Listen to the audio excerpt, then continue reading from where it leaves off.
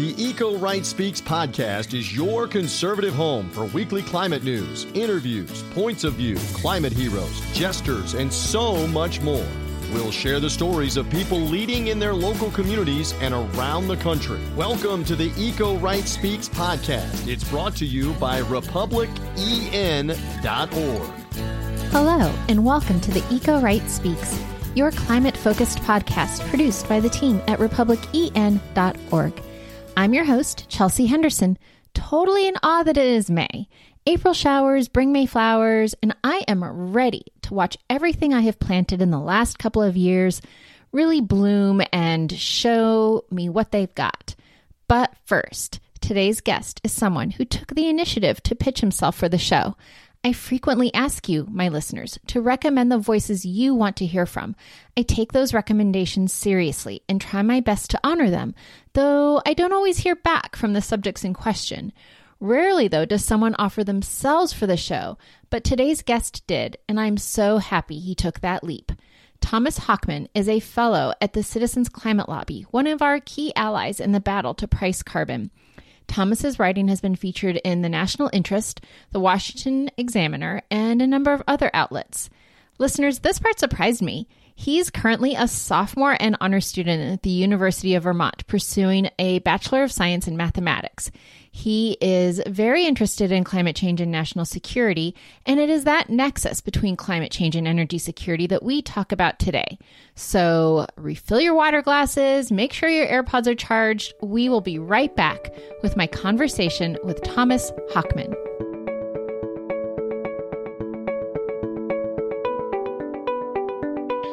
Welcome back, listeners. I'm sitting here today in conversation with Thomas Hochman. Thank you for being on the show. Yeah, thanks for having me. Okay, so all the time I say to our listeners, to our friends in the Eco Right, if you know somebody who should be on the show, then let me know. And we've had people recommend other people, but you are the first to recommend yourself. And I love that kind of enthusiasm. So thank you for reaching out to me. And it's a pleasure to have you here. Happy to be here. So when you pitched me, I believe that the Russian attack on Ukraine had just happened. And obviously here we are at the time you and I are recording. It's been, 6 weeks of ongoing conflict between those two nations, and also a pretty significant energy crisis among all of that. So this is something that you have some expertise in, and I thought you might just like to share with the listeners some of what you know and have learned about this. Yeah, sure. Well, I mean, obviously it's a big question, but this year has been a super interesting year for talking about energy security, in part because of what's been happening domestically with the failure to pass Build Back Better, but also obviously with what's going on in the Ukraine right now. So I think the most important thing that I would want to focus on is talking about where people are correct to be criticizing American policy around energy security, and where perhaps there have been some misunderstandings or perhaps purposeful mischaracterizations of why we are where we are, particularly as it relates to prices at the pump. So the thing about the price of gas, the price of the pump, is that this stuff is largely the result of oil prices. So over 70% of the changes in the price of the pump is the result of oil prices. And a lot of conservatives, of which I'm certainly one, will say that they'll say that America could have a large impact on price of the pump, and that's true over the long term. But what we're looking at right now with the changes in energy prices and particularly gas prices is largely a result of stuff that's been going on for years, and it didn't start during the Biden administration. So the number one impact has been coronavirus, the pandemic. So when COVID happened, it drove many oil producers, especially in the United States, into bankruptcy, which just meant that we had fewer producers and prices went up. Inflation. And also, I would just note to that demand was down too, because people weren't driving. All of a sudden, we had entire workforces that were working from home. Yeah, exactly. Yeah. And the thing about oil is that, and this always happens, but it's particularly true right now, is that now supply is trailing demand. So now that demand is back up, we don't have as many suppliers. And that's in large part due to, we just have fewer producers in the United States now. Inflation obviously also does have an impact on this, although it's a lot smaller than the impact of the pandemic. So you could point to the current administration's policies there for sure a little bit. And then another thing that I would point to is refining capacity. So oil refining can be kind of boring, and it's not something that people always love to talk about. But the thing about oil is that it's not just one thing. It's actually made up of a lot of different components, and where you get that oil from will actually have a pretty major impact on the U.S.'s ability to refine it and make use of it here. So the U.S. a decade plus ago thought that it wasn't going to be energy independent, it wasn't going to be producing most of its oil. And so they set up their refineries largely to be able to refine oil that was coming in from abroad. Then the fracking revolution happened. Turns out that we actually produced a huge amount of oil, but our refineries largely weren't set up for it. So we actually send a lot of the stuff that we produce abroad. And the last thing that I would say is that the price of oil is set on an international market. And so that means that actually, even though we produce a massive amount of oil here in the United States, when Russia invades the Ukraine, and that has an impact on the price of oil internationally, that impacts the price of oil here. So the unfortunate thing in all of this is that the sort of this idea of energy independence as it relates to oil is sort of a falsehood because of the way that the international oil market works. So this is why somebody like me, who's a member of the eco right, is looking at all this, and we say, okay, well, this is the time that we should actually be pushing on clean energy. This is a time where we should be moving towards energy sources where you actually can have some sort of energy independence, where you are producing the energy here, you can make use of it here, and it's all this sort of self-contained grid. But obviously it's complicated. So there are things that the Biden administration could be doing now to be reducing the price of at the pump. That's stuff like tapping into the Strategic Petroleum Reserve. But the point is that to be sort of looking at current prices and blaming that on anything that's happened over the last few years, or really blame it on any administration, isn't really the right way of looking at prices at the pump right now. I really find it fascinating that people blame presidents for gas prices, because if presidents had that kind of power, it wouldn't matter who was in office. Gas would cost next to nothing, right? That would be like the most popular policy that you could ever implement as a president, is to lower gas prices. Right. And then I would just note that before the fracking revolution, when I was working on the Hill and we were trying to pass a climate change bill, that was the last time that gas prices were over $4 a gallon here in the United States, as they are now. And just throwing out there also, we have some of the cheapest gas in the world, right? Like if you go abroad, you travel anywhere, the first thing I always notice with a little gulp is how expensive gas is everywhere else. But when we were trying to pass this climate change bill, the timing was just terribly unfortunate, right? Because gas prices were so high, and that was really driving a separate conversation on fuel economy standards. Okay, so if gas prices are this high, we want to get more bang for the buck. We want to go farther. And President Bush was in office at that time, and there was an energy bill going through the House and the Senate. And so, I do think that policies like that are important because they give consumers power. And so looking today at this crisis kind of happening all over again, energy prices going up, and I drive a Prius. I don't drive often because I work from home, and we're still in a pandemic where I live. So I'm only filling up my car like every 3.5 weeks. And so I don't always notice the huge fluctuations, but I have an 18-year-old and he has a car that is not a hybrid or an EV. And so he's constantly complaining to me about how much gas prices cost. But what I was going to say is that it seems that now, and this is definitely where my brain is going, we need, while we're trying to, it's not a short-term solution by any means, but doing more to ensure more electric vehicles on the market and in people's, I was going to say hands, but driveways, wherever you park, just because that does have like more of the long-term benefit of steering us away from being reliant on foreign oil. Yeah, totally. And I mean, I don't want to minimize the impact that gas prices and the increase in gas prices has had on everyday Americans, to be sure. Yeah. This stuff is real, it's serious, and it sucks. But really, it's just a question of, okay, so where do we go from here, right? So is it drill, baby, drill? Is it go all clean energy? Is it some all of the above approach? And so I just wanted to speak to the fact that when we talk about what has an impact on gas prices, realizing that this is sort of something that unfortunately a given administration can't actually have that much of an impact on. That would push me towards advocating for electrifying the grid as quickly as possible, having more EVs on the road, and just having the option to have a more energy independent and cleaner country.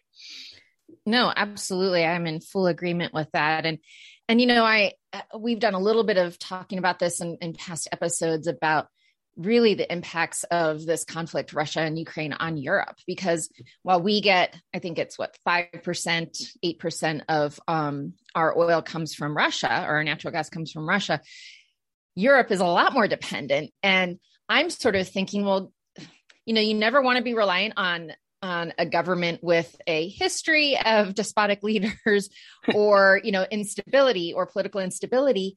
And yet it seems that all the countries in the world that have abundant supplies of oil and gas are those things, right? So how come Europe walked away? I mean, not that they walked away. I know that there have been that there is a commitment to wanting to solve climate change, for example, and renewable energy. But Germany is a great example, right, of a country that decided to go all in, lean in heavily on Russian natural gas.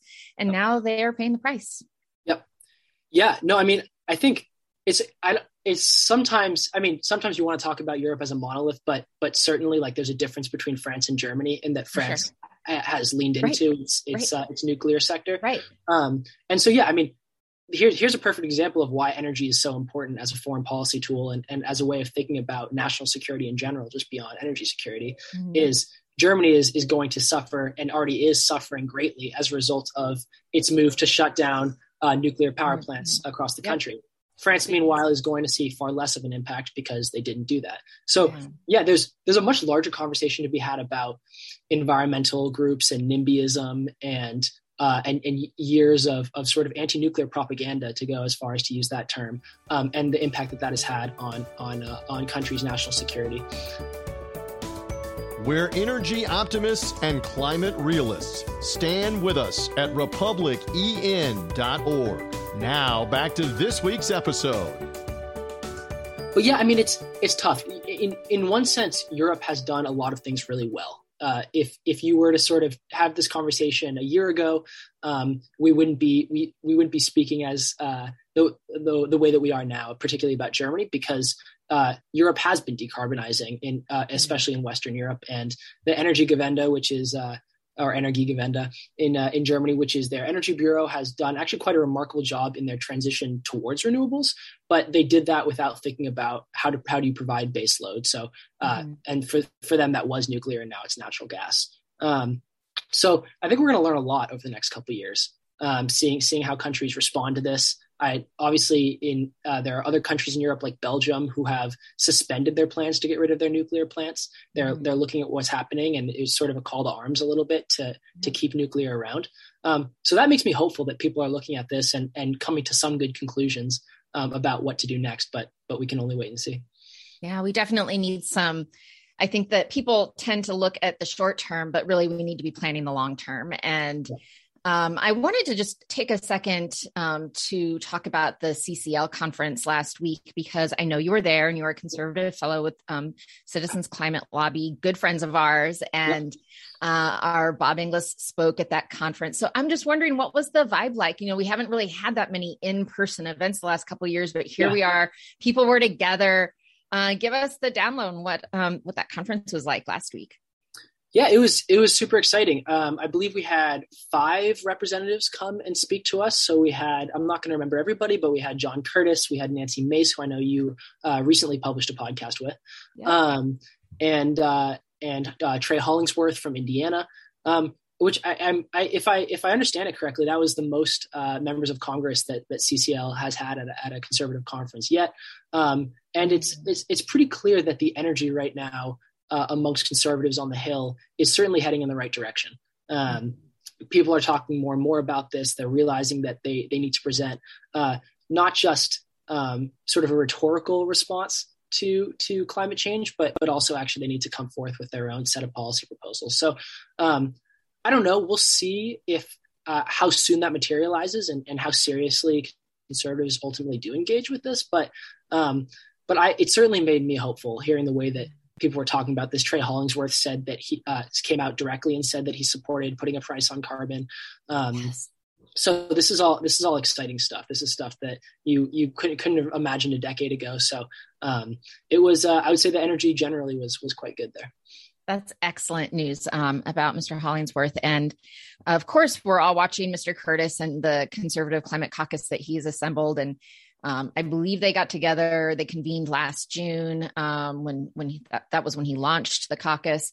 He said, give them a year. So we're ticking up on a year and a couple of months. Would love to see that group introduce some bills that actually have some prospects of bipartisanship and moving forward. And today I just saw right before tuning in with you for this conversation, I saw that the IPCC most recent segment of their report is out. And wait, I just have to find this one quote because to me, it really summed it up.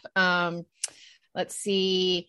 Report, the world must act now to make rapid, deep, and immediate cuts to CO2 emissions if it hopes to stave off global warming. And here's the thing, we were just talking about, obviously, oil prices, gas prices, drill, baby, drill versus all of the above. And I am really scared that we're going to kind of default back to where we're comfortable, right? And that drilling more is going to be the answer. And I think you and I both know that while there are obviously emergency situations, it feels like we can't solve one crisis by making another crisis worse. Yeah. There has to be some balance and some forethought. Well, and the other thing here is that it's largely true that Biden isn't stopping the oil executives from drilling, but oil executives are saying that Wall Street's made it incredibly hard for them to do that, right? So there was recently several oil executives were polled and they were asked why they weren't drilling more. And they said they wouldn't drill even if the price of crude oil went up to something like, it was either $120 or $150. And they said it was because of investor pressure to maintain capital discipline. And only 11% of them said that it was environmental, social, or governance issues. Mm-hmm. So the thing is, the U.S. is not like Saudi Arabia or Russia where they can just command their oil executives to drill more. Right. It's broadly a free market, and right now oil companies don't want to drill more. So even for, I guess depending on how you approach this question, that could be a good thing or a bad thing. But I think that's sort of another bit of a misnomer, I guess, about the way that the current administration or any administration would impact how oil companies are thinking about this stuff.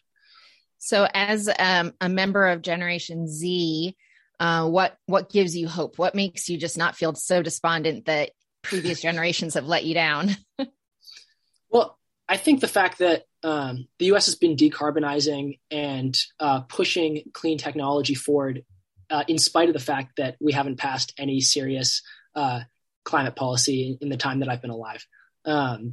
So I think first of all, I think that we're watching more and more people engage with this issue seriously, particularly with my generation.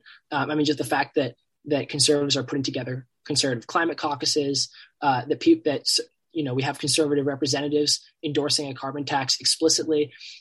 This is a reaction to the fact that people are pushing their elected leaders to take this issue more seriously. Mm-hmm. So I'm hopeful that, over the next few years or at least over the next decade, we'll see serious policy passed by the U.S. government. But even in the absence of that, the American in the private sector, the push for clean technology, the way in which solar prices in particular have dropped dramatically, how wind prices have dropped dramatically, and how countries all over the world are deploying more and more clean technology for the simple reason that it's just cheaper now. Mm-hmm. And they see it as an economic opportunity. To me, it fills me with hope that even if governments can't get anything done, we're still going to be moving in the right direction on climate. Hallelujah. I hope you're right. Me too. One more question. Are you related to Nate? That's my older brother. Okay. At first, I when I got your email, honestly, I thought maybe you were Nate's father. I wasn't sure until I did some of my research, and I was like, no, he's young. I'll have to tell him you said that. I'm sure he'd love to hear that. Yeah. Well, it's great having both of you in this fight with us, allies to the Eco-Right, part of the Eco-Right. And again, I really thank you for taking the initiative, submitting yourself to be on the podcast. And if listeners wanted to find you, do you have, whether it's social media handle or some place where they can follow any future writings you do or other work? Sure. Yeah. So my handle on Twitter is just my name, Thomas Hochman, Hochman. I've written quite a bunch for the National Interest, and I have a piece coming out in the print edition this summer, where I talked to Joe Mykut, who's a CSIS energy and we love Joe. Yep, we love Joe, and also Alex Trembath of the Breakthrough Institute. So I guess find me at the National Interest and on Twitter. Great. Well, thank you so much for your time and enthusiasm and smarts. It's great to have you in the trenches with us.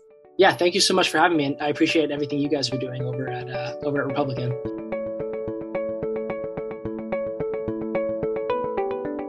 Price, happy last Tuesday of April. Happy.